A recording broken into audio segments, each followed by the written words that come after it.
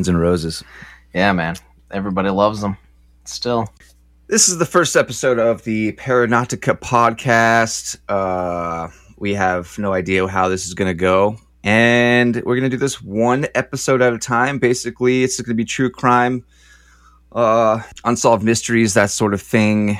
Just weird stuff. The most macabre things we can find, as brutal as possible. There's going to be a lot of details in this podcast, and this is not a podcast for the faint of heart. It's not one for someone that doesn't have imagination and is, pretty soft on blood and gore. This is not your podcast if that's your issue. This is not your grandmother's podcast.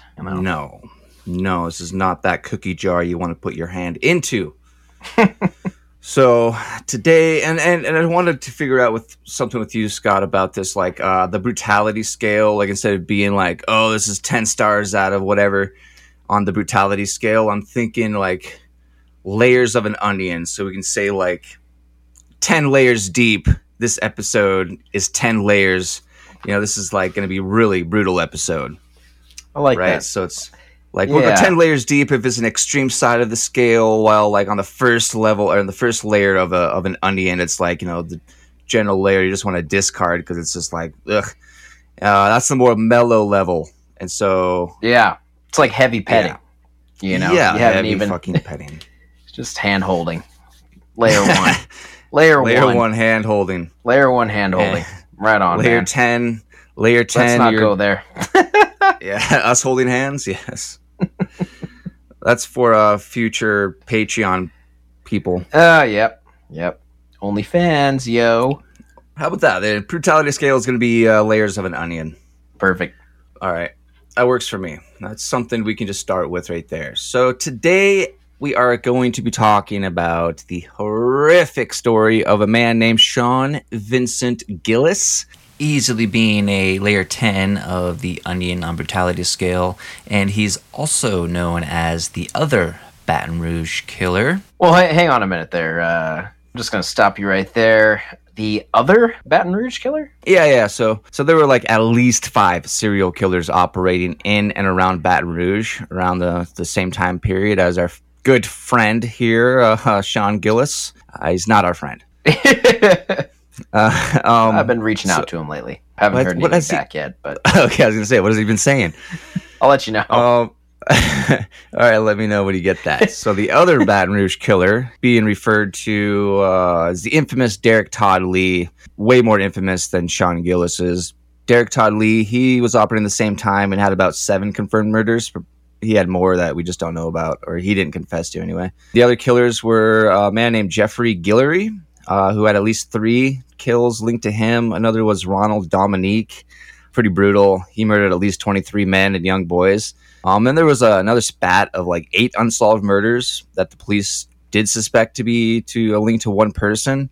But there's a lot of doubt about that. And those 8 murders were given the name of the Jennings 8 or the Jeff Davis 8. I think that's for like the county that they were all found in.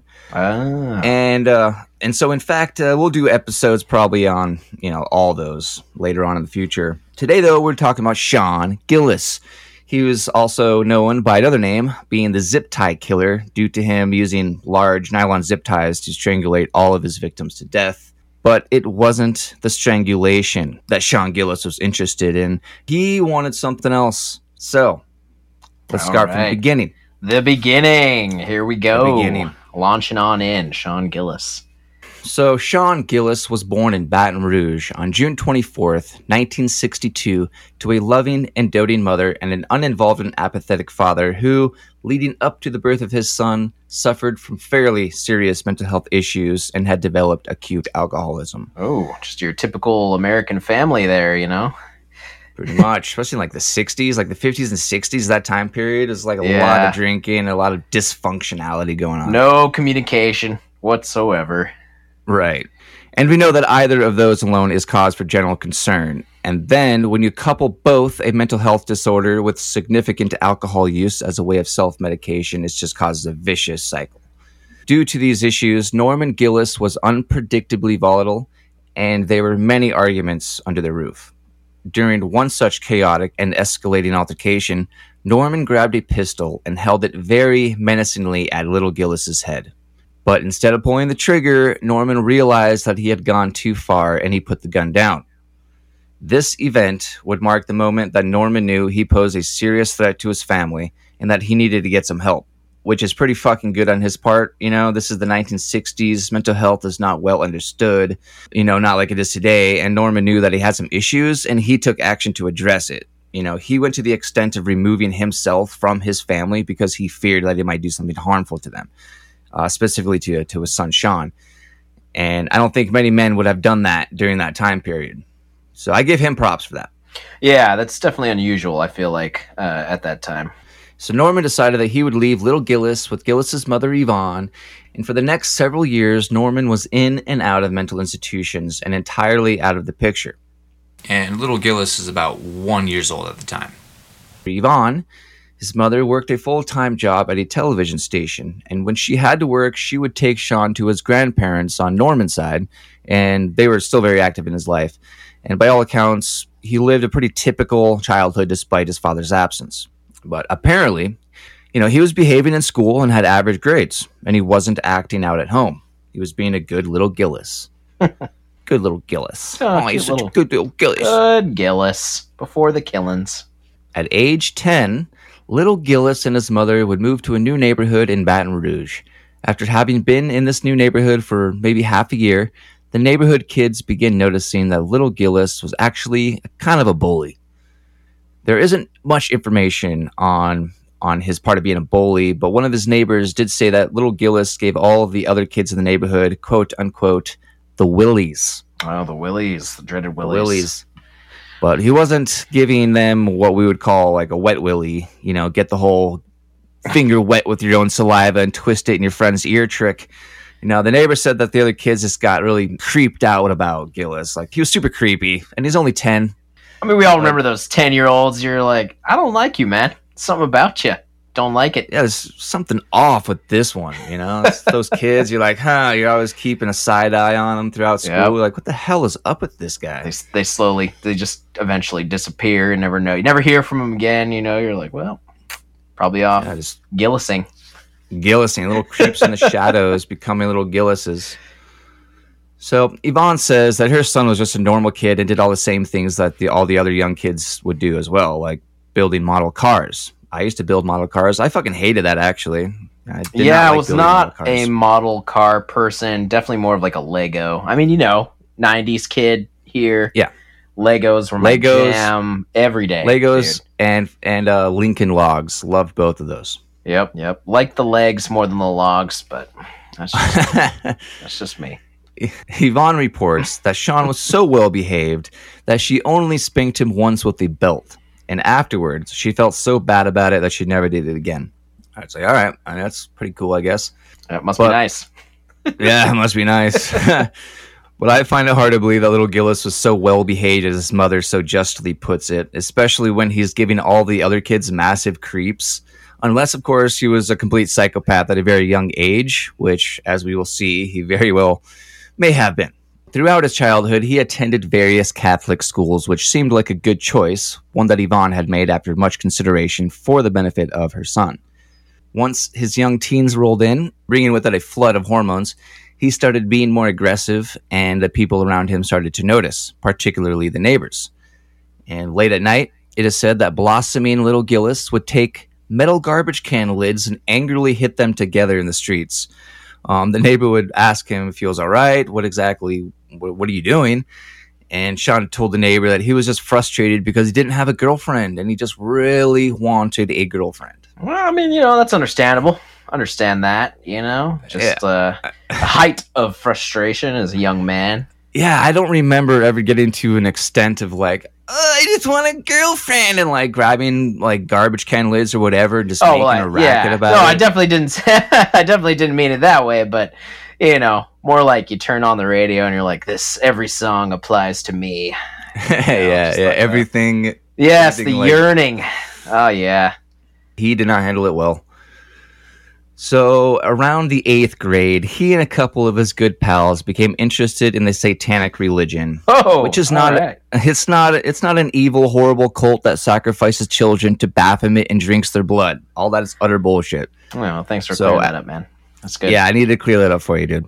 At the time, the satanic religion was pretty much led by Anton LaVey, who was a former carnival worker turned Church of Satan leader.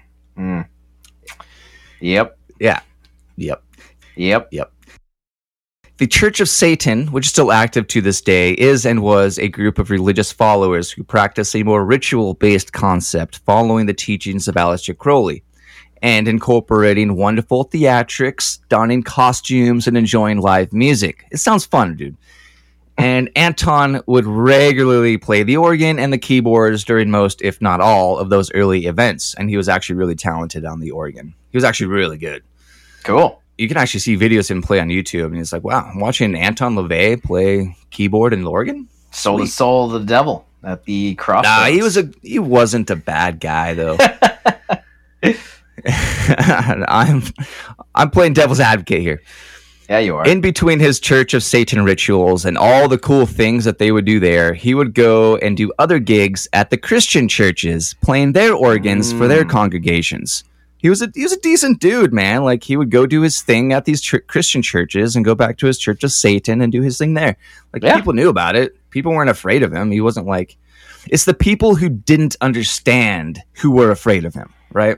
Right. They just heard devil, they heard Satan, and it was Satan. That was it. Yeah. Now, the Church of Satan did not and do not worship the devil. They are not devil worshippers by any means. And let me try to bring out a little bit of clarity about Satanists here while we're on it. So, Satanists are self-proclaimed atheists. They say that their position is self-centered or self-serving, as if they are each the center of the universe. They say that, quote, Satan to us is a symbol of pride, liberty, and individualism, and it serves as an external metaphorical projection of our highest personal potential. We do not believe in Satan as being a person or a being, end quote. The Church of Satan does not perform sacrifices, nor do they abuse people in any way. They go on to say that, quote, people who believe in some devilish supernatural being and worship him are devil worshippers, not Satanists, end quote.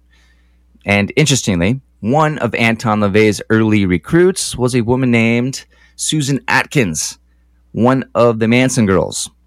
And actually, side note, my philosophy teacher in college, he actually went to college with one of those Manson girls, and I'm not sure if it was Susan Atkins, but it's one of the three close groupies of his. And he would say like she was completely normal one day, and then all of a sudden like she completely changed, like flipped 180 degrees.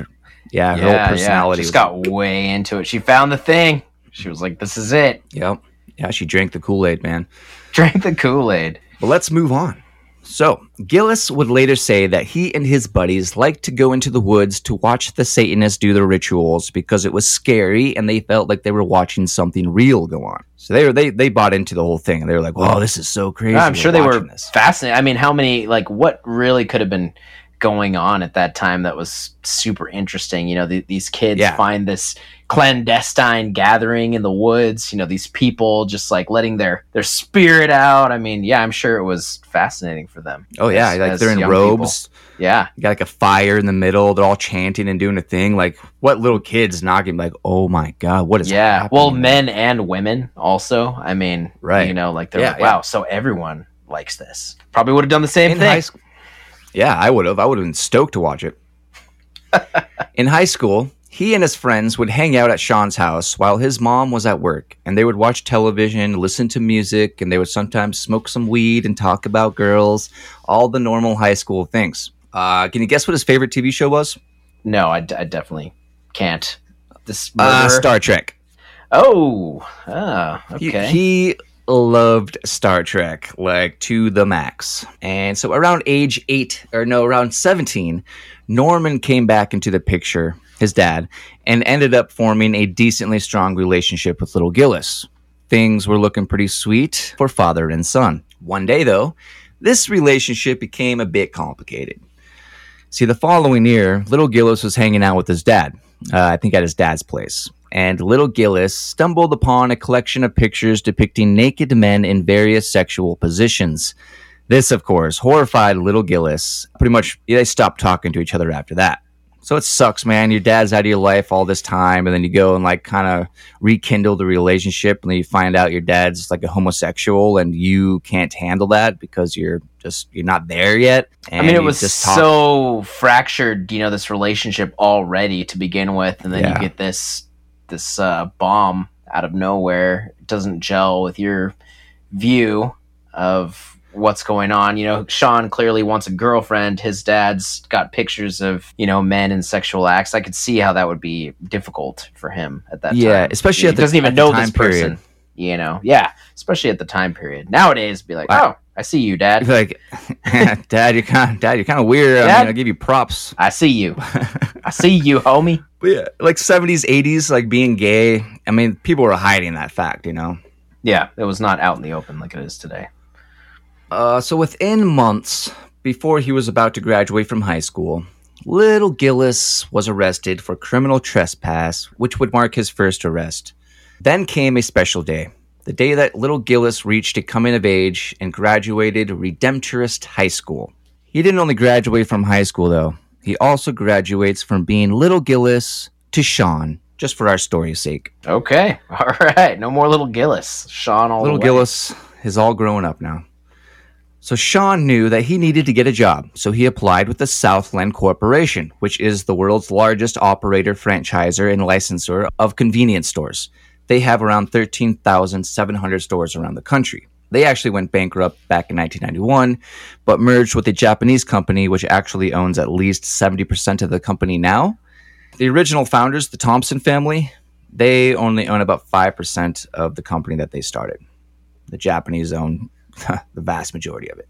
Interesting. It is. So Sean was hired and landed a job working at a 7-Eleven convenience store, but he wasn't too keen on the idea of actual work. But instead of firing him, they just moved him around from store to store, all within the same general area, which is, when I read that, I was thinking of like Catholic priests. When they get caught doing something, they don't get fired or whatever. They just get moved from one church to another church down a couple counties over. Yep, or in a different state, or that is pretty common practice. What he did like was computers, and he began attending a community college where he took classes and eventually became certified with working in some area of computers, but I don't know which. He's around 22 years old at the time, and he's still living with his mom, Yvonne. Several years later, Yvonne was offered a job in Atlanta, Georgia, which she gladly accepted. And she asked if Sean wanted to move there with her, but he did not want to. He opted to stay in Baton Rouge.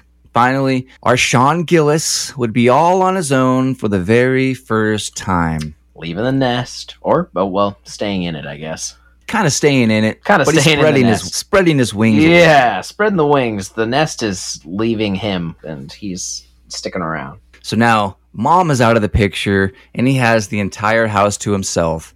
He didn't have much to do other than play on his computer and, of course, watch porn. Oh, there it is. There it is. The deviancy begins for Sean. He found out pretty quickly that he really enjoyed watching porn, and for the next couple of years, he feverishly satiated his endless black hole of desires under the alluring glow of the computer screen. But it wasn't too long. Yeah, right. Yeah, as most do. But it wasn't too long after becoming sole captain of his Baton Rouge Jack Shack that Sean realized that he needed a little more excitement than just sitting behind his computer screen watching violent pornography, because his thing wasn't just normal run-of-the-mill pornography, man and women, sensual sex. His idea of porn was violent porn. Anything that dealt with extreme violence. I'm not talking about a little like rough me up, choke me to the point of, unconsciousness and let me go. He was like watching violent porn. Jeez. Yeah. All the way to 20, skipped 1 to 10, went to 20. Dude, it seems like he did skip the whole like coming of age of porn or whatever. He went straight to like the most hardcore shit he could find. Damn. There's no build up, Yeah. So I don't know where he was getting all of this. So there are reports of him looking at photos and whatever videos he could find at the time of women being murdered and also the act of necrophilia. But like, I don't know where he was getting all that at the time, because it's like 1991, 1992. And I mean, I don't know. I wasn't using the internet back then, but I don't know if there was a lot of that material accessible. I feel like it would have been, Wide yeah. Web. I mean, there must have been.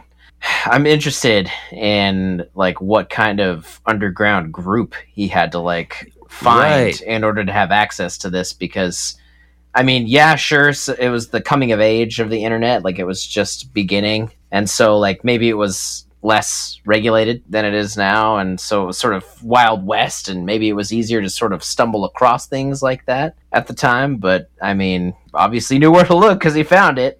So he knew where to look, and he was finding it all over the place. I mean, he had a lot of content. Jeez. So I don't know. I mean, in that time period, who knows? I don't know. Yeah. But I do know that there were plenty of off-the-wall macabre magazines being published around the time, which depicted dead people and a whole lot of other stuff that I won't mention here. That was all legal to purchase. Okay. Obviously, over time, like 70s and 80s, the government put a pretty big stop to all of that stuff. Yeah. And he's an adult at this point, so he's, he can buy anything that an adult can. He definitely had access. Right. And I had a friend back in the day. He actually had, I must have been 13 or something. He was the older brother of one of my friends. He had a magazine of one of these weird off-the-wall magazines, and it showed dead people and like decapitated heads and stuff. And I was like, what the hell is this? Man, wild. Just a magazine. Like you used to be able to buy that stuff. I mean, nowadays you just go on the internet and look at it all for free. You can look at anything you want for free. Yeah. But anyway. It's still pretty crazy, though. It is. On his quest to find more excitement, Sean set out on a new mission. With his heart beating hard in his chest, he creeped through the neighborhood yards, peeping into windows, trying to steal a glance of a naked woman. But the only flash he got to see was that of a couple shiny badges as the cops rolled up on him. Oh, man. Busted. Yeah, I think it was his first time doing it too, and he got busted.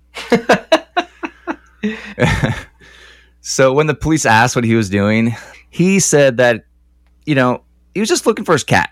Oh. And this might have worked for him if he didn't have outstanding warrants for various traffic violations. Oh, okay. So he was arrested, booked, and released. The ashamed because I got caught, Sean Gillis, returned to his house and resumed his unassuming life of lubrication, tissues, and tears of loneliness. I hear that. Moving ahead to 1994. All right, moving on. One night, Sean was hanging out with a female friend, Sharon, who was well aware that he was so lonely and could use the company of a girlfriend. This friend, Sharon, happened to have another friend named Terry Lemoyne, who was also a bit lonely and could definitely benefit from having a solid partner. Sharon knew of Terry's history of dating abusive men, and she also knew that Sean wasn't abusive at all. He was actually quite nice. So Sharon demanded that Sean get into her car and told him that she was going to take him to meet a friend of hers who would love to get to know him and that they should get to know each other. Sean didn't hesitate to get in, and they drove off to a nearby Circle K convenience store, which is probably also owned by the Southland Corporation. Probably. And the two walked into the store, and Sharon basically said to Terry that this guy next to her was a good guy, and the two of them had a lot in common, and that they just needed to get to know each other. And before Terry could protest, the mutual friend Sharon was already out of the door. And Sean Gillis introduced himself to Terry, and Terry apprehensively returned the introduction, thus beginning a relationship that Terry would again come to regret, like all of her other relationships with men that she had in the past. Only this time, it would be far worse than she could ever imagine. So now, let's get into a little bit about Terry Lemoyne. Okay, a little background on Terry Lemoyne.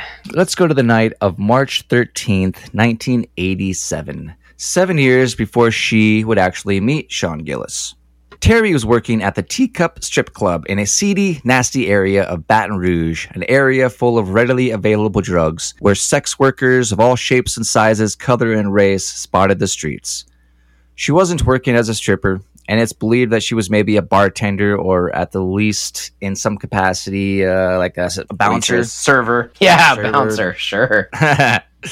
Naturally, The teacup would often draw in unsavory people, as all bottom-end strip clubs certainly do. And on this night, there happened to be one such unsavory individual who was a constant menace to most, especially to the police. He was a biker from the Sons of Silence, Norbert David Dees. Norbert, being the asshole that he was, started an argument with one of the hardworking dancers. This argument became too much for Norbert to handle, and the argument that he created for no reason other than to be an ass became physical. Norbert slapped the dancer in the face when he felt that he was losing at the war of words. Dang. Naturally. You know, as a man, you're losing a war of words with a woman. What do? When you feel you're losing?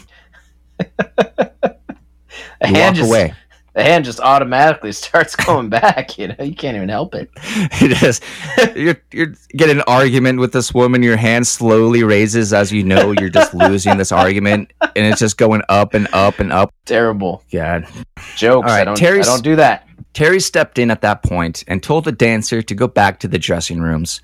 Meanwhile, she told Norbert that he was an asshole for slapping the dancer, which he was, and gave him a piece of her mind, but for whatever reason, allowed him to stay. And despite being able to stay, Norbert Dees grabbed a pool cue, laying on the table, and swung it at Terry, breaking it in two over her back.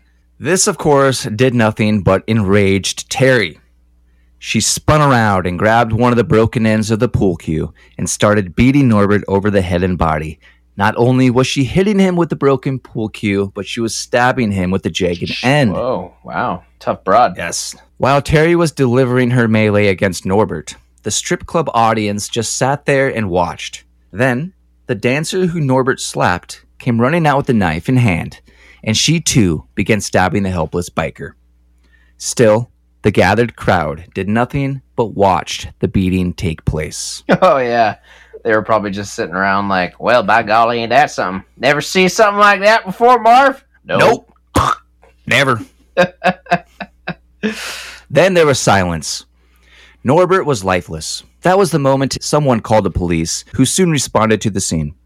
Before the police arrived, though, at least one person took photos of the dead Norbert, and later gave one of those photos to Terry, who kept the photo in her purse as a reminder of how strong of a woman she really was, and to never let any man, ever push her around again. And I'm sure that was like a Polaroid. Someone went and grabbed their Polaroid out of the car and was like, oh man, let it come out. Yeah, grabbed totally. it, started shaking it. Oh, look at it. Oh, nope, not yet. Kept shaking it. Oh, look at this dead body.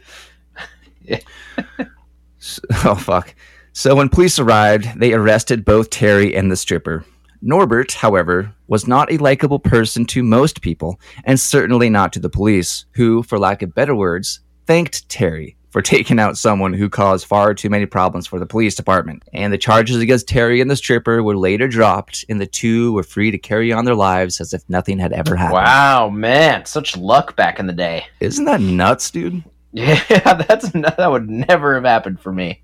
String him up. Yeah, get him. You would have just been out. You would have just been out in the parking lot, not even seen what happened, and they would come and be like, "Oh, arrest this guy." Yeah, this is the guy right here, man. We got him. You're like, "Oh, what the hell, man?" I just hey, dude. Jeez, just reading the Sunday funnies. Yeah, I just found the Sunday funnies laying on the ground. Some dark night in some shitty neighborhood. Like, oh, I'm going to read these funnies. Yeah, I'm just going to post up here for a minute. As it turned out, Terry and Sean did have quite a bit in common, like Sharon had said, such as favorite movies, TV shows, foods, that sort of thing. But what was even better was that they were both die-hard Star Trek fans and had been pretty much all of their lives. Sean sort of hung around Terry as she worked her shift at Circle K that night, and the two would talk when there were no customers that needed assistance, and by the end of the night, both of them realized that they kind of liked each other. And then Sean asked Terry out on a date, and she couldn't help but to say yes. So, Terry, as I said, she's been in a lot of abusive relationships in the past, and she wasn't about to let another man push her around again. As we saw with the old Norbert Dees. Old Norbert Dees. And you know that she probably still had that photograph in her wallet at this point. So one night during a small argument with Sean, she decided that she would see if Sean would hit her back after she slapped him. A sort of test. She slapped Sean in the face, but he did not react the way she thought he would. He got upset and said, "Girls don't hit boys and boys don't hit girls." Sean ran to the other room crying, flailing his arms as he did so. Terry was shocked at his reaction and went to the other room to apologize. She told him it was a mistake and that there would be no abuse in the relationship at all. Really? You mean it? None? At all? Terry decided that she could trust Sean at that point, and the two appeared to have fallen in love or something like it. He would give her the name Honey Bunny, which made her gush. Whoa. Why just a flood. On gush there, man. Come on, man. Come on. She liked it, man. She really liked Honey Bunny. I guess. All right. But there were red flags. One such red flag was the absence of any real sex life. Terry alleges that sex occurred only about 3 times within 10 years. Whoa. This obviously bothered Terry a lot, and she confronted him about it on many occasions, but he was always able to reassure her that everything was fine by telling her that he was attracted to her, that it wasn't anything that had to do with her or her looks. He just said that he just wasn't really into sex. Accepting this as how it was going to be, they would soon move in together. Man, that is unusual. That would have been a red flag, I feel like, for any young man. I'm just not into it. Yeah, he's like 22. He's in his early 20s. Yeah, he's just like, it's not really for me, you know? So later, after Sean was caught, Terry would later say of that, Sean didn't really believe in sex. I asked him about it one time, and he told me that he had been taught that it was a nasty thing and that he shouldn't do it. So it's like, okay. There's a lot to unpack there. A lot to unpack. So much. That could be anything, you know, with his dad, discovering the stuff with his dad, or just the violent porn. I mean, who knows? Yeah. Who knows? There's definitely a compartmentalization going on, but, you know, we don't know that at this point. We don't know what's going on in Sean's life, right? Right. So after moving in with Sean, she discovered that he had a pretty serious porn addiction. She found out that Sean was also frequenting gore sites that focused on the torture, murder, and mutilation of women, as I mentioned earlier. And one night, he thought it would be a great idea to call Terry into the room to show her something that he thought was beautiful. Hey, babe. Hey, honey. Hey, come check this out. Hey, honey, come look at this, babe. You gotta look at this. Needless to say, she was shocked at what she saw. Sean simply laughed at her reaction as she stood with a disgusted look on her face, but she just ignored his strange internet browsing, turned from his gaze, and walked out of the room. Ooh, left it cold like that. Yeah, I know. I want to know. What was it? I mean, because I've seen a fair share of gore, and I mean, yeah, and it coming from someone like Terry, who, like, I mean, she murdered a guy, like, brutally stabbed this guy to death, right? This is kind of, you know, she's a hardcore chick, you know. But Sean and Terry met in either January or February of 1994, and come March 21st, 1994, Sean would commit his first murder, meaning that with only the first couple of months after meeting and dating Terry, Sean would go out to murder his first victim. Jeez, just like that. Within just a couple months, man. It's like, you have a girlfriend now. Settle down, bro. Yeah, seriously. I mean, he wasn't interested in sex, so I guess we're going to find out what he was interested in. So now, let's begin with victim number 1, Anne Bryan. I feel so bad for this lady, man. So, elderly Anne Bryan moved into a luxury residential nursing home in St. James Place after recently falling and injuring her left hand, leaving her unable to use it. Unfortunately, Anne was also unable to use her right hand due to a condition that left her being born without it. Despite not having a right hand, Anne loved to play the piano, and she was actually really good at it. But now, you know, having this other injury with her left hand, now she can't play the piano at all. Dang, Anne. Yeah, it sucks. On the days leading up to the night of March 20th, 1994, poor Anne was in another accident which caused her even more injuries. This time, she was sitting in the back seat of her doctor's car without her seatbelt fastened. People, wear your seatbelt. Seriously. Wear your seatbelt. So easy. Just wear it. First thing I do when I get into my car, I just out of habit, I throw my seatbelt on. Boom, done. Let's go. Absolutely. PSA. Wear the damn seatbelt. PSA. Anyway, Anne's daughter, Rachel, was driving. And no offense to Rachel, it's not, whatever. I don't know what happened, but whatever. To avoid being in a wreck, Rachel stepped hard on the brakes, causing Anne to slam forward into the back of the front seat, breaking multiple ribs. Jeez. Ugh. It was a hard hit. During the night of the 20th, Anne decided that she would leave the front door unlocked as a kind of gesture to the night nurse who would be arriving at some point during the night. Being that she had recently broken her ribs, had an injury to her left hand, already didn't have her right hand, leaving the door unlocked meant that she wouldn't have to go through all the hassle and the pain of having to get up out of bed when the nurse arrived, walk over to the door, unlock it, get her medication and stuff, lock the door, go back to bed. It's just much easier to just leave it unlocked. Totally. Plus, there wasn't any concern about crime. The crime rate where she was in this residential nursing home, there just was no crime. It's a gated community. Crime simply didn't happen there. So what are you afraid of, right? Yeah, no reason. No reason. So around 3 a.m., Anne heard the sound of the door being opened and someone quietly coming inside. But naturally, she assumed it was the night nurse doing their scheduled rounds. As she laid there, she realized that something was off because the lights didn't turn on and she could hear someone approach in the darkness. Then she noticed a dark figure standing next to her bed. The figure leaned in. Anne did not recognize this silent man. The man was Sean Gillis, and he reached down to touch Anne. At that moment, Anne began to scream as loud as she possibly could. Quickly, Sean jumped on top of Anne, ripped at her underwear, but Anne refused to stop screaming as she fought back as hard as the frail woman possibly could.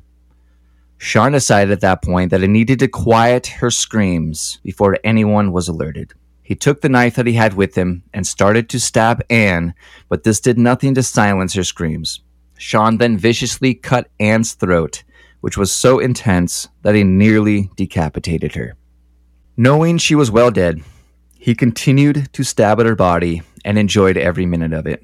Then, he cut her breasts repeatedly, cutting one of them almost completely off, only leaving it barely attached by a piece of skin.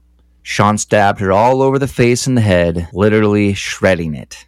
Then, Sean went for the genitals, with a clear focus on her vulva.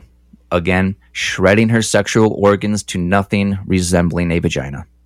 Then he stabbed and slashed at her stomach, leaving her intestines to protrude out of the multiple stab wounds.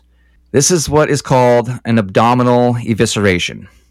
And in total, he stabbed Anne at least 48 times.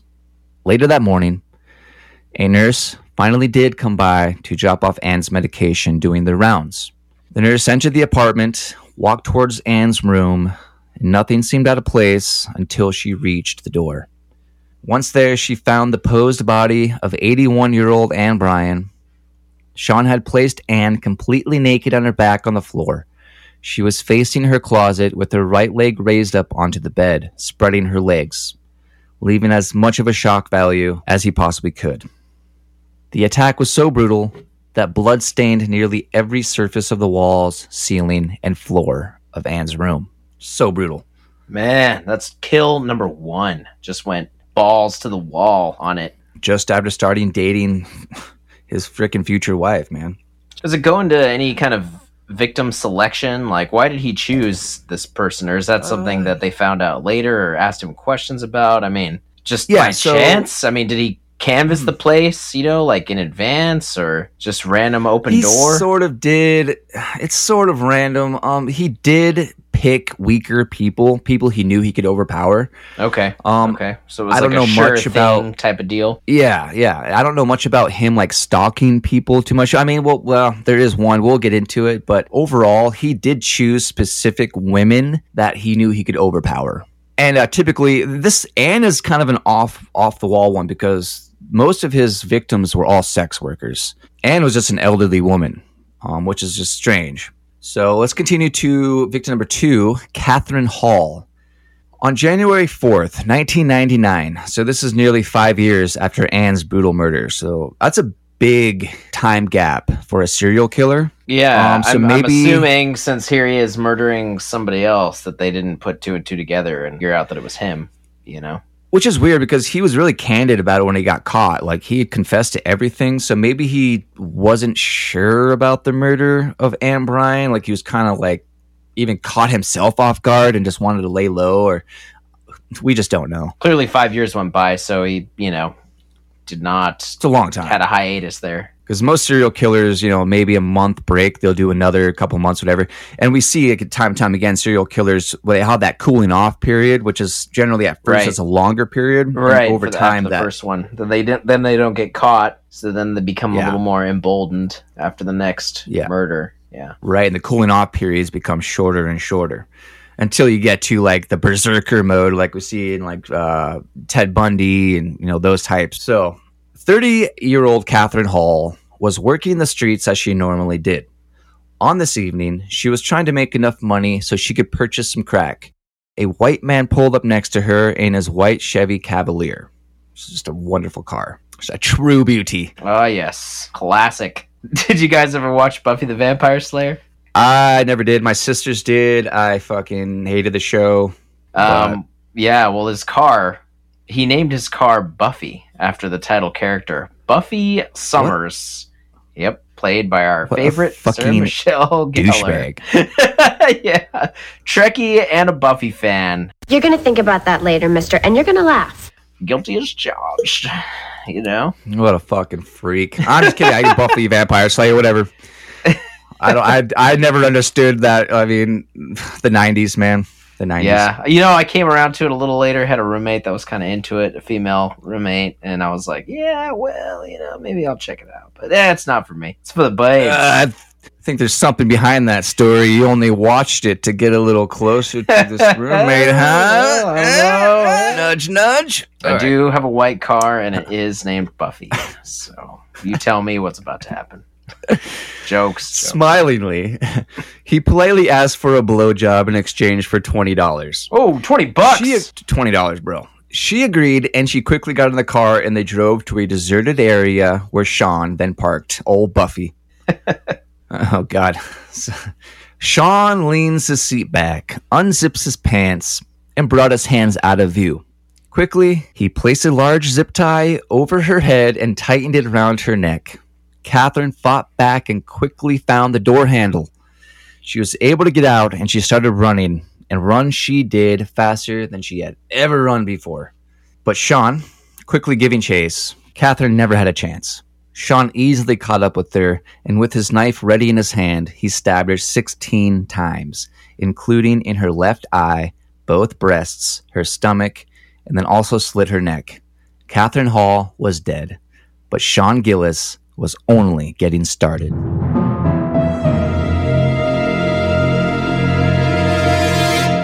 He unclothed her body, then stabbed his knife into her left shoulder and pulled downward, cutting her arm wide open all the way down to her hand, just filleting the whole arm open. Then he mutilated both of her breasts before stabbing her stomach and proceeded to the vaginal area, which he took particular pleasure in brutalizing. After that, he cut off one of her eyelids. What he did with it, I'm uncertain. But he wasn't done. Sean flipped Catherine over onto her stomach. He then stabbed into her buttocks, and like her arm, he stabbed into one of the buttocks and sliced down to her knee, filleting it wide open. Then he did the same to her calf. He would later say that he especially admired looking at the sliced open muscle. Sean proceeded to cut and slice at her at least 21 more times, in random areas all over her body with no discernible care. Finally done, he picked her body up and placed it into his trunk. From there, he drove to a car wash where he nonchalantly took her body out of the trunk, set it aside, and then cleaned his car. There's speculation that while her body laid, he took the sprayer and he sprayed her body to clean away any excess blood and possible evidence. He didn't say this as far as we know, but he was pretty candid about his crimes. But, I mean, I'm just presuming that if you're at a car wash and you're there to wash blood out of your car, why would you take a bloody body out of your car, clean the trunk of any blood, and then put that bloody body back into the trunk? Doesn't make sense. So, I'm speculating. Yep, speculation. But it's something he would probably do. I mean, anybody crazy enough to do what he did, I'm thinking you'd probably spray the body. You have to get as much blood off it as well. But let's continue. After that, Sean drove to an area where a new housing development was being laid out, and he discarded Catherine's corpse next to a dead-end sign. And he thought that by placing her corpse next to this dead-end sign that he was being just the funniest guy in the world, and he would later say that. The next morning, a man who was out squirrel hunting haplessly stumbled upon the frighteningly disturbing sight. During her autopsy, a pubic hair, the ball still attached, would be found in her mouth. This was just full of DNA, but at the time, we weren't really messing with DNA too much. At least they didn't have anything to match this DNA with at that time. So they didn't even do anything with it. But it's the start of the trail. They had something, but they didn't really know. Luckily, they did keep it, though. Instead of, we hear a lot of times, like these cops or, these coroners, whatever, they throw shit away, not really thinking about it, which turns out would be a really shitty idea for them to do. Yeah, absolutely. 4 months later to May 30th of 1999. Okay, so the cooling off period is really shrinking down now at this point. It's shrinking. 52-year-old Hardy Schmidt went out for an early morning jog, which she did every morning and which she thoroughly enjoyed. She was a marathon runner and in phenomenal shape and was actually training for an upcoming race on this typical morning of May 30th. And this is something you should watch out for there, Scott, because the story pertains to you. I mean, she's training for a marathon. You're training for a marathon. Yep. Guess I'll so just a couple of weeks. Watch over my shoulder. always be holding a mirror in front of you as you're running. Always looking behind you. Ain't getting me. Just a couple of weeks before, Sean Gillis noticed Hardy on her early morning jog and instantly became obsessed with her. So this is one that he was actually stalking for quite a while. Okay. For a couple weeks anyway. He didn't have the intention to speak to her like a normal human being would, but preferred to secretly watch her from a distance, from afar, over the following days. Yep. Leading up to the 30th. So he was just in his car and just would watch her from a distance. And he was infatuated with this woman. Just a creeper, dude. Jeez.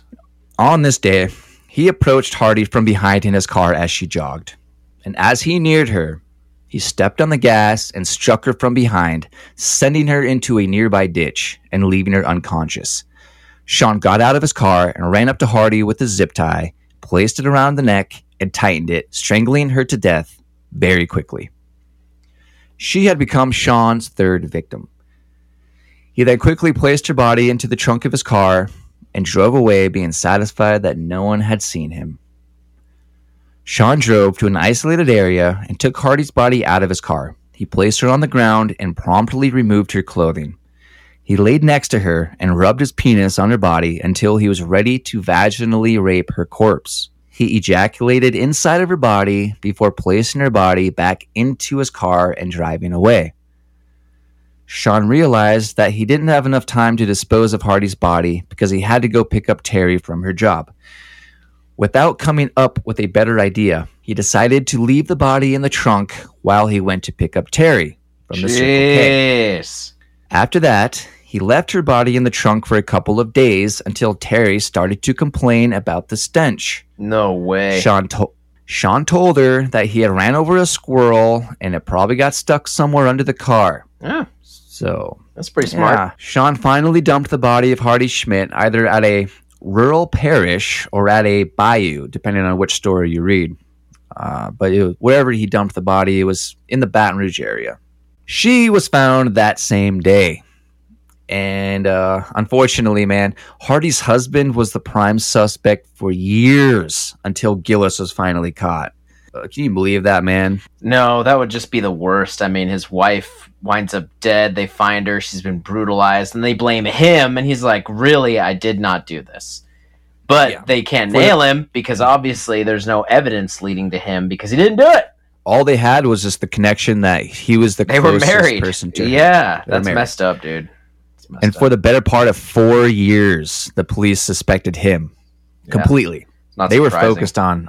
Yeah, they were focused on him for 4 years, bro. They're not even like connecting this murder to the other murders.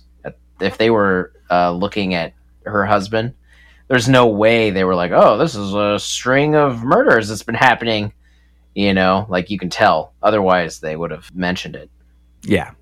November 12th, 1999. Sean needed another victim. a fourth victim. So Sean dropped Terry off at work and began his search of the streets. He came upon an African-American woman who he thought had very gorgeous legs. He was fixated on this woman's legs, man. He loved legs. Apparently. He drove by her once, and then he turned around and drove by her again. And then he stopped next to her, and she approached the window. They talked for a minute, and she told him that she was on her way to her friend's house to go pick up some weed. This would be 36-year-old Joyce Williams. Sean told her that he'd give her a ride to her friend's house, and then he added that he would pay her $10 for a blowjob. And she was like, yeah, that's a great idea. So she hops in. What? Sean drives her to her friend's house, as he said he would. And she got out. She went inside, took care of whatever business she had to do. She came back out. A few minutes later, got back into Sean's car, where they opened some beers, and they started to drive outside of town, go get a blowjob. Once in a secluded spot in a sugarcane field, Joyce got out of the car to go to the bathroom. And Sean pounced on the opportunity and ran up behind Joyce, putting a zip tie around her neck as his modus operandi, tightened around her and strangled her to death. After she was deceased, he went ahead and placed her body in the back or into the passenger seat of his car. And he placed a seatbelt over her shoulder as if she was just taking a nap. He started to drive back to his house, who he shared with his girlfriend Terry. And as he was driving, Joyce's body slowly started to slouch over to the left toward him. And he said that her head sort of fell down into his lap, and he self-reported that this made him rock hard, and he could barely contain himself.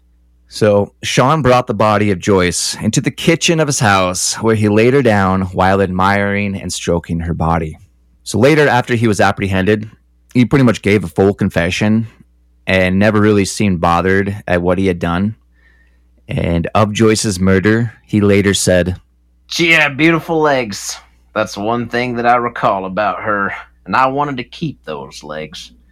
I like a good set of gams, good set of legs. Looking at it, just the curvature of it, it was beautiful. Notwithstanding, it was a cut off of a person. I used a sharp knife to cut through the muscle of her leg, but it took a while to get through it. I cut too low. I finally got it off with a hacksaw, and I went for the next leg. The blade snapped on me when I was about halfway through the femur. I remember trying to get her arm off next. There was a lot of blood. I sopped it up with paper towels, packing paper, which is very absorbent, 409, and water. I used one of Terry's knives, a fillet knife that was razor sharp. You got to be careful handling it. I tried to get the arm at the elbow and then the wrist. Things were popping out of joint, but I couldn't get it off, even though I twisted it real good. At that point, I pretty much went for the head. It went through the throat just like that. It was like cutting butter. With Miss Bryan, I couldn't get through. When they were alive, the muscles in the neck make it harder. There was a lot of blood, so I washed her head in the sink. I inserted my penis in her head.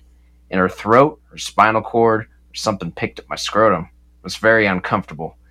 I guess I got what I deserved then. It wasn't a sex thing, it was a mind thing. It was more just to see what it was like. I didn't, get off. Then I put my penis in her mouth. After that, I picked up her leg, holding it with a foot close to my face. She had lovely legs, like Terry. But in restless Sean Gillis fashion, that wasn't all. He proceeded to cut off both of her nipples and held them in his hand, looking at them inquisitively, moving them around with his fingers, trying to understand them. Licking his lips, Sean thought about putting them into his mouth, tasting them, chewing them, and then swallowing them, but he wasn't sure about it.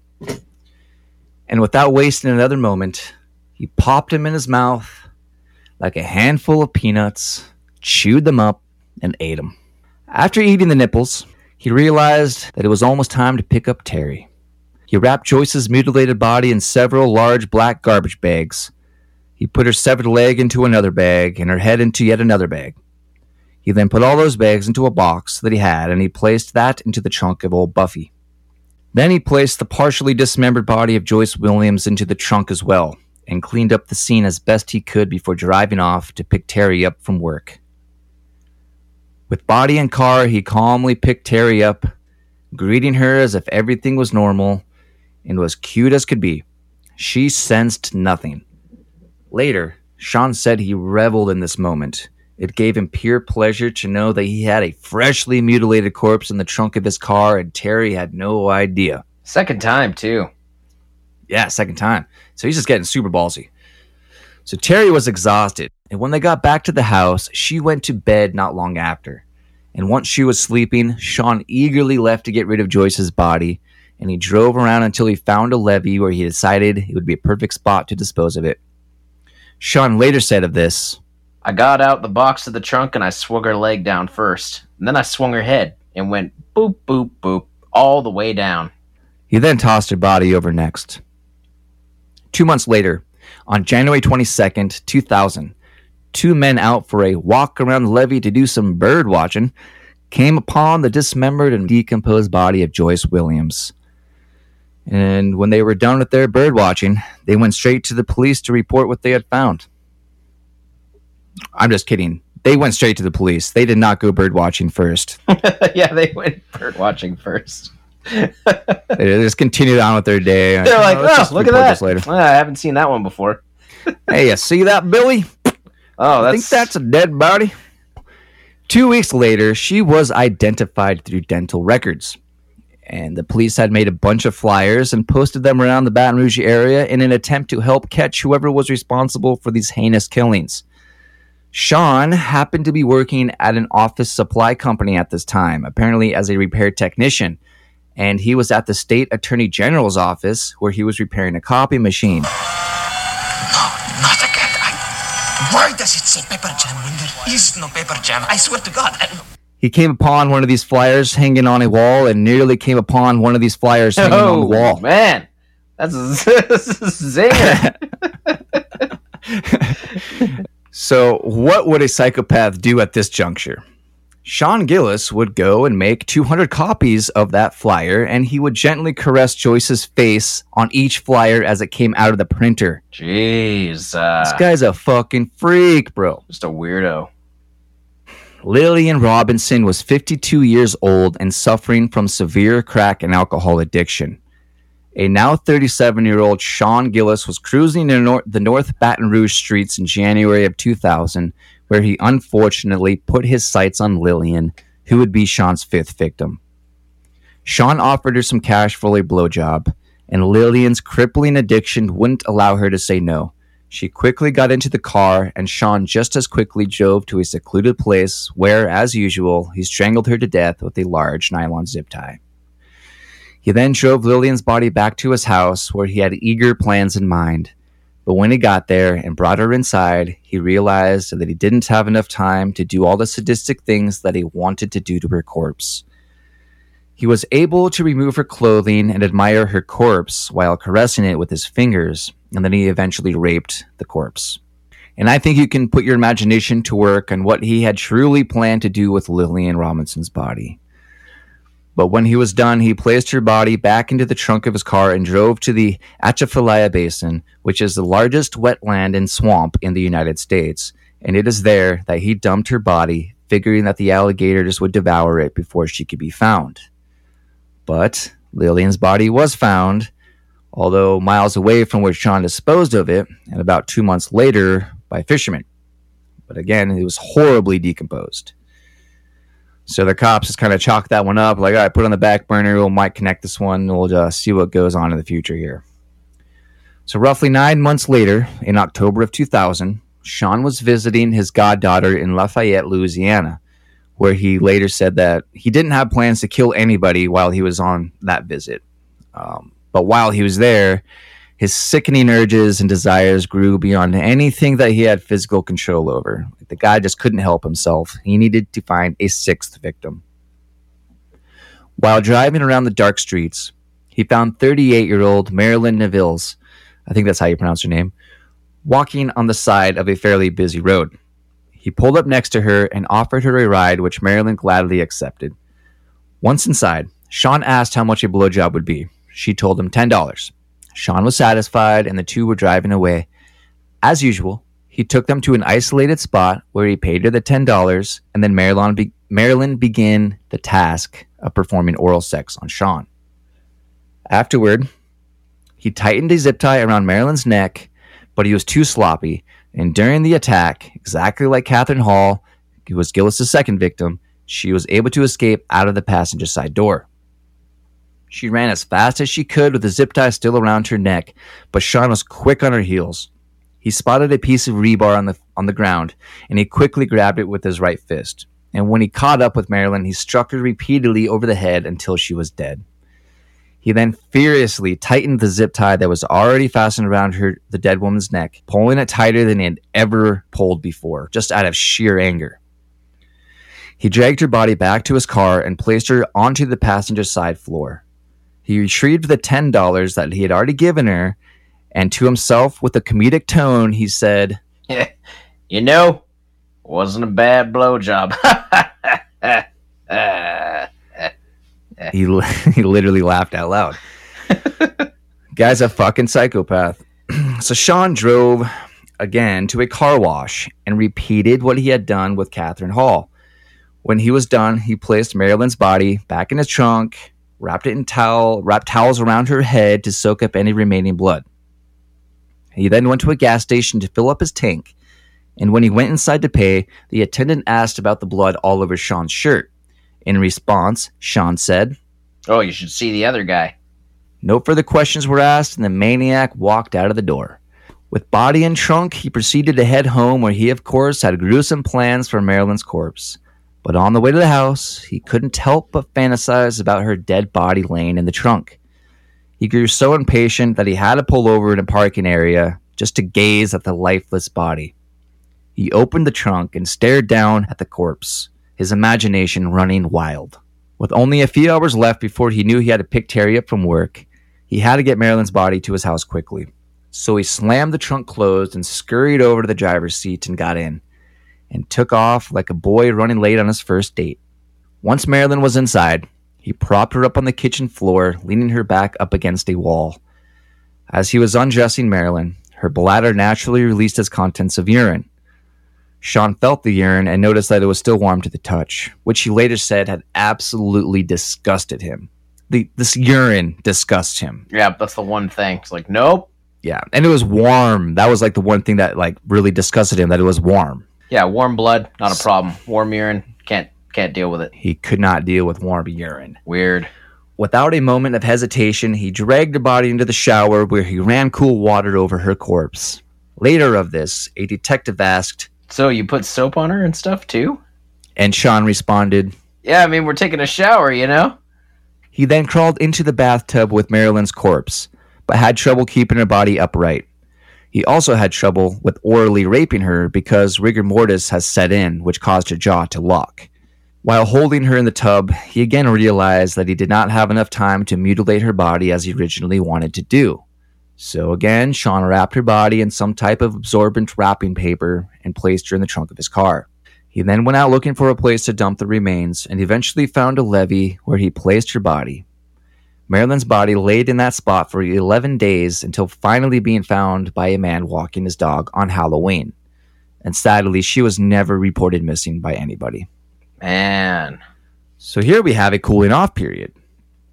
Sean Gillis refrained from killing over the next 3 years, and this would be between 2000 and 2003.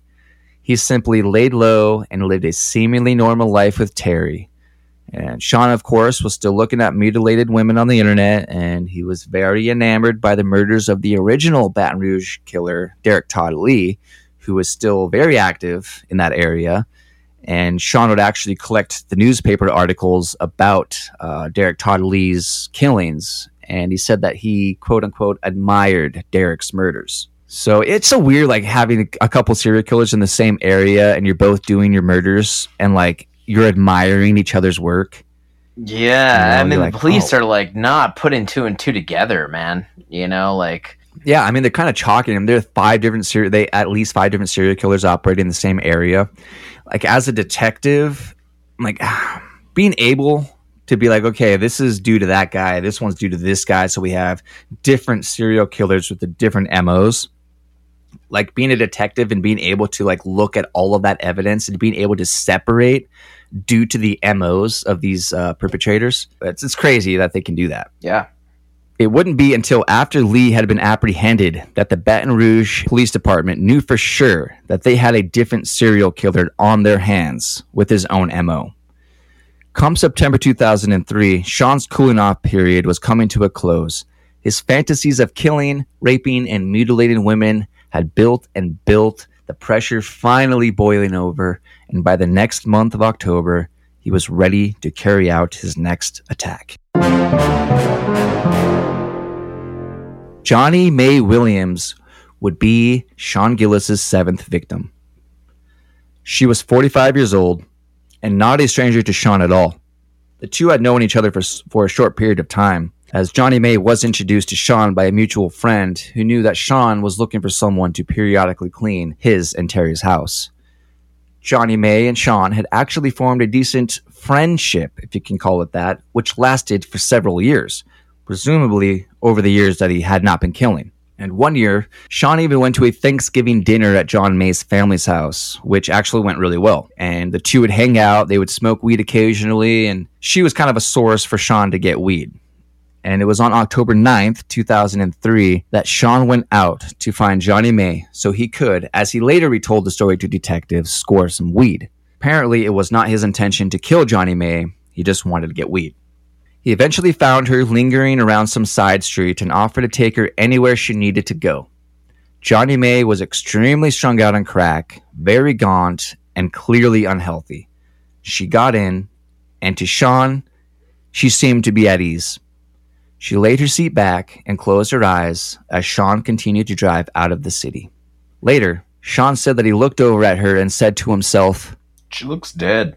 She looks like she needs to be dead." As usual, he found a secluded area and pulled over. He got out and walked over to the passenger side door, which he then opened. He then fiercely grabbed Johnny Mae by her hair and arm and yanked her out of the car, throwing her to the hard ground where she laid on her back. Sean then sat on top of her. He placed a nylon zip tie around her neck and tightened it.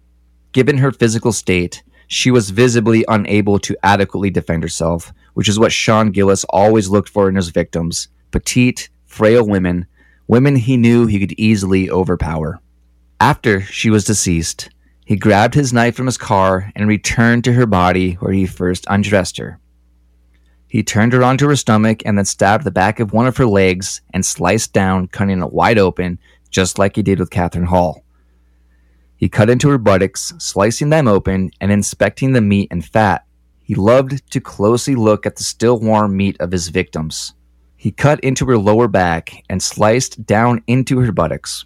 He made deep cuts in both legs and in other various areas as well, and just all over her body, and joyfully inspected the bloody scene. After that, he flipped her body over and cut off both of Johnny Mae's hands. He placed her severed hands into a Ziploc bag and put them into his car for later plans. When he was done butchering her, he placed her mangled body into his car and then went to a wooded area and dumped her body on an embankment. It was there he posed her body in different positions, and then he took multiple photographs of these poses, which he would later use to relive the event. Before leaving, he posed her body face down, with her handless arms sort of tucked beneath her body, and he did this so that whoever would be the first to turn her over, her handless arms would kind of spread out, and it would just be a super shock value to whoever would to flip her over. And obviously her entire body was just cut up. East Baton Rouge Sheriff Major Brian White commented on the sight of her mutilated body. "You could barely tell it was a human being." About her severed hands that Sean took with him, he later said of that, "I painted her nails while I had her hand in there." Her body would be found by a little boy walking his dog. So yeah, later he took her severed hands and he later put nail polish on them. And freaky. What the hell? Moving on to Donna Benet Johnston. Is it Benet or Bennett? What do you think? Probably Bennett. All right, Donna Benet Johnston. It was the early morning hours of February 26th, 2004, where Donna Benet Johnston, 43 years old and extremely intoxicated, was offering her services as a sex worker. Like Johnny Mae Williams, Donna's life took a turn for the worse, and she developed alcoholism and a terrible drug habit. Sean pulled up next to her in his white Chevy Cavalier, old Buffy, and offered her money. Donna glanced over the normal enough looking guy. He didn't seem aggressive. He gave her a trusting smile, and letting her guard down, she opened the door and got inside. Sean drives to a secluded spot, and Donna gives him a blowjob. And right as he's finishing his orgasm, he slips a zip tie around Donna's neck and tightens it very hard. After a surprisingly quick kill, he brought her body to the trunk and drove off to find another dumping ground for his latest victim. Once he found a spot, he opened the trunk and took many photographs of Donna's body. He then removed her from the trunk, placed her on the ground, and then proceeded to take off her clothes. It was this moment that he truly wanted all along. It was never the kill itself, it was always the mutilation. So with his knife, he removed her left arm at the elbow. He then sliced off a large area of flesh from one of her thighs, which was a tattoo of a butterfly. And now let's listen to Sean Gillis talk about this particular incident. Pictures of the leg, and I literally held and stretched the skin. Like I said, I'm trying to figure out what the hell this was tattoo of. So after making the initial incision in the leg, I just cut a box around it. Then I find out how much human fat sticks to the back of the skin. Okay, but getting it off there was easier thought of than done. And at that point, I looked at it, finger it, play with it, lick it, even tasted the fat. This was where I tried a little cannibalism. Okay, human fatty tissue does not taste good. I don't advise it. I don't see how anything would survive off of it. At that point, I wrapped it up. Then he cut off her nipples, which he had planned to eat. He would say that the taste of the nipples wasn't really pleasant, but that he felt like he needed to eat them in order to keep a part of them inside of him. He moved Donna's body to a new patch of ground and took more photographs. He took the severed arm and wrapped it in some cloth that he had with him and wrapped the cutout tattoo in paper towels. After this, he placed her body back into his trunk and took more photographs, including some where he was digitally penetrating her vagina and rubbing her breasts. During this attack, Sean took no less than 45 photographs, and being the fucking idiot that he was, in some of the pictures, you can clearly see his license plate of old Buffy. Oh, man. Just fucking idiot. He's just getting careless. Just getting sloppy. Yep. I mean, he's gotten away with, 6 kills. Seven kills. So, it's like, I don't even care anymore at this point, Super sloppy, dude. Like, they get to a point where it's like, I'm never going to get caught. I'm too good at this. And they get too complacent and start making mistakes. Thankfully, we would catch the bastards. Thankfully, yeah. So he found an area to dispose of her body, and he very calmly drove home as if he was only out for an evening drive. Donna would be the 8th and final victim. Now we get to the tire tracks. Ah, yes. Unfortunately for Sean Gillis, he made a major blunder. He left perfect tire tracks leaving from the scene of Donna Johnston's discarded body. Tire tracks that were from a rare tread pattern of tire, and of which, after running this tread pattern in a database, detectives discovered that only 200 people in the Baton Rouge area owned tires that had that distinct tread mark. There was one investigator who paid much more attention to the tracks than anyone else, and it was he alone that photographed them and took plaster casts as well. Of that investigator, the prosecutor, Pramila Burns, stated, "That is what I call gumshoe police week. He looked at those tire tracks, took pictures, made casts of it. He would not let it go. A real go-getter, that guy. An apple polisher, a true backslapper. A bootlicker, if you will. Yeah, one of them kiss-your-ass types, for lack of better words." With teams, that's good. Thanks, man. That was good. With teams of police checking up on all leads, lead detectives know that they need to get some DNA. So once they checked out all of the people who had tires with this rare tread pattern, they zeroed in on a prime suspect. Then they would have to get a mouth swab as soon as possible. The police on this case were well aware that foreign DNA was found in Catherine Hall's mouth. That was the pubic hair. And there was apparently foreign DNA found on the bones of Johnny May Williams' severed arms.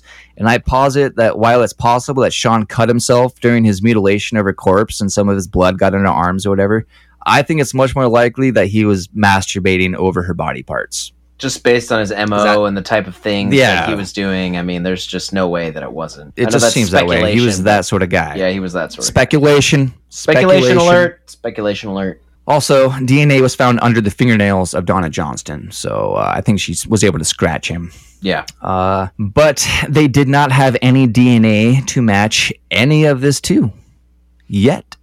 The police went through the database of everyone who owned a set of these rare treaded tires. They located their addresses and gave each of them a visit. So there were about 200 owners, and so it was a fairly easy task to accomplish. And the purpose of these visits was to request a saliva sample from each of these owners, and the vast majority of these people happily agreed. They wanted to get their name cleared from this as soon as possible. And then it would only be a matter of time when they knocked on old Sean Gillis's front door. And they said that a man answered. He was very mild-mannered, calm, and he appeared to be a typical guy. You know, nothing stood out about him to the investigators. They didn't get any weird vibes. Nothing seemed to be off-putting about Gillis. He was soft-spoken, interpersonal, and nothing particularly tickled the detective's suspicions until they asked about Johnny May Williams. When the name Johnny May Williams rolled off of the detective's tongue, Sean immediately replied, "Oh, as a matter of fact, yeah, she's ridden my vehicle before. She's been in my home, you know. I used to pay her to clean my house." So the detectives perked their ears and they asked if Sean Gillis would like to take a ride downtown to the station and answer some questions. And he agreed to do so without seeming nervous or giving any signs of like, "Oh shit, you got me." So once downtown and questioned about the tire tracks, Sean admitted that he had actually been at the very spot where Donna Johnston's body was found, not too long before her body was actually left, which of course, he acted like it was a big surprise. What is he doing? Like, it just, yeah, I was there too. And then asked why he was there, he explained that, I had some beer and I needed to go to the bathroom real bad and I knew I wasn't going to make it to the house. You know what I'm saying? My bladder was, how they put it, Cheech and Chong put it one time. My eyes are floating. That's how it felt. Jeez. I've never heard that. I guess that was something about Cheech and Chong's stand-up shows or something. Sure. The detectives then asked Sean if they would find any blood in his car if they were to search it. To this, Sean replied, about a month after we got the car, speaking about him and his wife, Terry, she got her period. This would be, what's her name? Johnny May. She had her period and it just soaked. I mean, it was just like, it looked like a massacre in that front seat. And then Sean said that the two of them were driving and had the windows down, letting that cool Baton Rouge air flow through their hair, because then he immediately said, "Man, blood just started flying everywhere in the vehicle." And that's when the detective was like, "Well, let me ask you this then. Is there any reason that blood could be in the back seat?" I mean, he just said the wind caused blood to fly everywhere, but right. This is how the interview He's went. Just being really suspicious. So then Gillis said, "Well, there shouldn't be. I mean, barring wind blowing, you know. I'm not saying you're not going to find any one of Johnny's hairs back in there, but you shouldn't find anything from anyone else." Oh my gosh. Then he continued, himself. "Yeah, I think the windows were down and probably some blood flew out the window and got blown back in." Genius. Yep, got it. Each detective looked at one another thinking the exact same thing. It's obviously this guy. The lead detective excused himself and told a rookie to draft a search warrant for Sean Gillis's car. While that was being drafted, a mouth swab was being done on Sean. That swab was immediately brought to the crime lab and expedited for testing. To the detective's irritation, they had nothing solid to arrest him on at that time other than some circumstantial evidence, and were pretty much forced to let him walk right out of the police station. So, after many tense hours, the detectives received the phone call that they had been waiting for. The DNA was a solid match. With that damning evidence, a judge quickly signed a warrant for Sean Gillis's arrest. A SWAT team rolled up on the Gillis's home and barged inside as one would expect they would do. And inside the bedroom, they found Sean in bed with his girlfriend, or wife, I don't know what they are at this point, Terry Lemoyne. With Terry shocked and yelling, "What's going on? What's going on?" she actually glanced over at Sean to give her, to have him give her an explanation because she did not know what the hell is happening. So Sean, being caught off guard but not shocked that they were there, turned to face Terry, shrugged his shoulders, and said, "Sorry, honey bunny." After that awkward moment, one of the SWAT team looked at her and asked, "Didn't you know you were living with a serial killer?" She, of course, had no idea that over the period of their 10-year sexless relationship, that her boyfriend, husband, whatever, had been killing and brutally mutilating women, not to mention the rape, dismemberment, necrophilia, cannibalism, all the photographs, all the body parts he kept as trophies. And in fact, he did a lot of this stuff in the very house that they were living in. I mean, his first murder was just a couple months after the two started their relationship. So Terry couldn't allow herself to believe that her husband was the serial killer that the cops are looking for. It was too unreal, it was too close to home. She refused to believe it. The police straight up told her, look, he admitted to it. And so with her heart sinking, she decided that she had to ask him herself. So she went to the police station where he was being held and asked him straight up if he was the one doing it. And she later said that Sean lowered his eyes and again said, "Sorry, honey bunny." She said that she just stood up, turned around, and left. Could you imagine? Like, she just had no idea, And he's acting somewhat normal-ish with her, but, I mean, not abnormal enough to where she's getting, like, where you been? Like, where are you going? It's kind of weird that there's this unaccounted time where he's doing these things and she just has no idea. She must have been working a lot or something. Yeah, I mean, she must have been, and just like both of them are just living their own individual lives. Yeah, and, not kept each other out, not having sex. 10 years. Like, oh my gosh, 10 years. Like, how could you not see any sign of something weird happening? Yeah, 10 years. She must have just so fully trusted him. She's like, what's that horrible smell in the trunk? Oh, yeah, I must have hit a squirrel. Just never questioned it for a second, And that there are the newspapers are reporting all these murders. They're putting these facts out. Right. All sorts of weird shit. You gotta start another body found in dots. the Baton Rouge area, Yeah. I mean, this is the early 2000s. Right. It's not like back in the day when it's grainy news footage and, well, another body was dug out of the Baton Rouge River today. Exactly. This is like not that long ago. Pretty new. I mean, this is very fucking recent. Later, Terry would say of Sean, "He was cute in a little teddy bear sort of way, the type of person you'd want to bring home to mom, actually." Terry said that she never saw anything bad about him. No anger issue, no violent temper. The only weird thing that she could only recall was the time that, he showed her a picture of a dead and mutilated woman on the internet. Like, that was the only weird thing that she would connect to him. And now, all Sean Gillis had were his many memories of all of his horrific violence. And oh boy, did he love talking about his memories. Oh yes, he spilled the beans on everything. He didn't hold back at all. But before anything else, he told the detectives the following. "I'm sorry I hurt people, but I would do it again." Not long after that statement, while he's talking to the investigators, he said, "If anything in my useless life comes out, help the little girls today not to be the premature corpses of tomorrow." Man. Then he went on to let them know how efficient he was, as if it were a prideful thing. He said, "You let me out on the street, I'll find somebody before sundown." Which was true. I mean, he would have. Oh, absolutely. I mean, the guy was pretty efficient. 100%. Well, and apparently he looked normal enough not only to have a girl, but just like these people would just willingly get into the car with him. So he didn't look like some kind of weirdo, Yeah. He was a true, I guess, sociopath. He could play that part, man. Yeah. And so when one of the detectives showed him a photo of one of the women that he had murdered, it's like a driver's license photo, Sean commented the following. "Even beat to death looks better than the photo you got of her right there."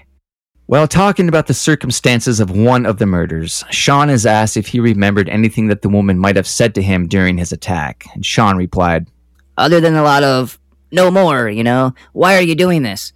And I really didn't have an answer for her other than, I'm killing you, Fuck, man. Jeez. So the police thought they had him. They had a DNA match, they had the photographs, they had a full fucking confession, right? Well, during that interrogation in which Sean confessed, he made the comment, I think I really should have brought a lawyer. When that comment was made, the interrogation should have stopped right then and there, which it did not. And everything said afterward was completely inadmissible in court. Whoa. So with the prosecution's growing fears looming as the trial neared its beginning, a strange series of circumstances started to unfold. A friend of Donna Johnston, Tammy Prepera, had written to Sean Gillis while he was sitting in jail awaiting trial. She introduced herself as Donna's best friend. She didn't think that Sean would respond to her, but she was wrong. Sean responded immediately and began corresponding regularly with Tammy.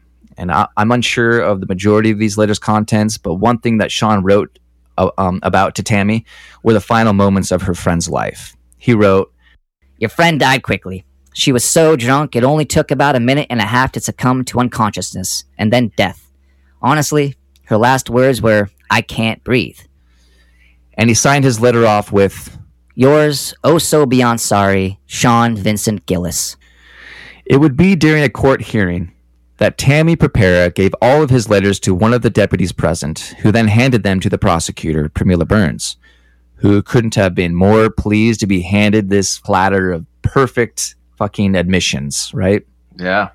They knew then and there that they had Sean Gillis dead to rights. And with these letters in hand, the prosecution presented their case, which went without a hitch. Tammy, however, would end up dying from cancer before there would be any final outcome. There was nothing significant about Sean Gillis' trial, so I won't get into any of that. But just to wrap up that portion, I'll just lay out a sort of timeline. On June 10th, 2004, Sean was indicted on the murder of Donna Johnston. The prosecution asked for the death penalty. On July 14th, 2004, Sean is indicted for the murder of Joyce Williams. 2 years later, he pleads guilty to the murder of Joyce and sentenced to life in prison. On July 21st, 2008, now 45-year-old Sean Gillis begins trial for the murder of Donna. 4 days later, the jury unanimously declared him guilty of first-degree murder of Donna. 6 days later, on the 31st of July, 2008, Sean was sentenced to life imprisonment with no possibility of parole. The state didn't find reason to have separate trials for the other victims since he was already sentenced to life, so they just kind of we're done with it. And so today, he is in the Louisiana State Penitentiary. And now, a former senior FBI criminal profiler, Mary Ellen O'Toole, super famous, she spent a lot of time interviewing Sean Gillis, and she said that one of his paraphilic behaviors, the necrophilia to be exact, had most likely manifested itself within Sean before he was 10 years old. Yeah, that's odd. I'd like to look more into that, just like how that happens or that's whatever. Fucking nuts. To have those intrusive thoughts at such a young age. She said that this behavior eventually formed into a sexual fascination with his own mother. O'Toole asked Sean, "Did you ever think about having sex with her, with his mom?" And Sean replied, "Yes, of course. She's not an unattractive woman, even if you see her and meet her now. I thought if she passed away, y'all would find me in bed with her." Weird, dude. So what did Terry do after all this crazy shit? Well, as of late 2018, she was still living in the house where Joyce Williams' body was mutilated, raped, and dismembered upon numerous other heinous acts that took place within its walls. Sean's car, Buffy, it was rusting in the backyard, and she said that she actually bought it from a company that had it, and it's probably a company that ran the local police impound or something. But they didn't want it because they told her it was a biohazard. So she just bought it back to have it, I guess. Whoa, weird. Maybe she needed a car and needed to go to work, Jeez, she was mentally unbalanced too. Man, something. The way she reasoned everything out, it's just crazy, man. But she was asked why she still lived in the house, and she told the person doing the interview that the house didn't do anything wrong. The house is just a house. And so she did do some renovations, specifically in the kitchen to, get rid of the bloodstains and all that. But she's still living there, at least as of 2018, and still has the car. It's crazy, man. Yeah. That's the story of Sean Vincent Gillis. That is adult Gillis. You're gonna think about that later, mister, and you're gonna laugh. Thanks for tuning in, everybody, to the Paranautica podcast, and we hope to have you back next week. But until then, you can email us at paranautica@gmail.com and let us know what you think. Give us some suggestions on stories that you would like to hear, and just give us a shout out. Until then,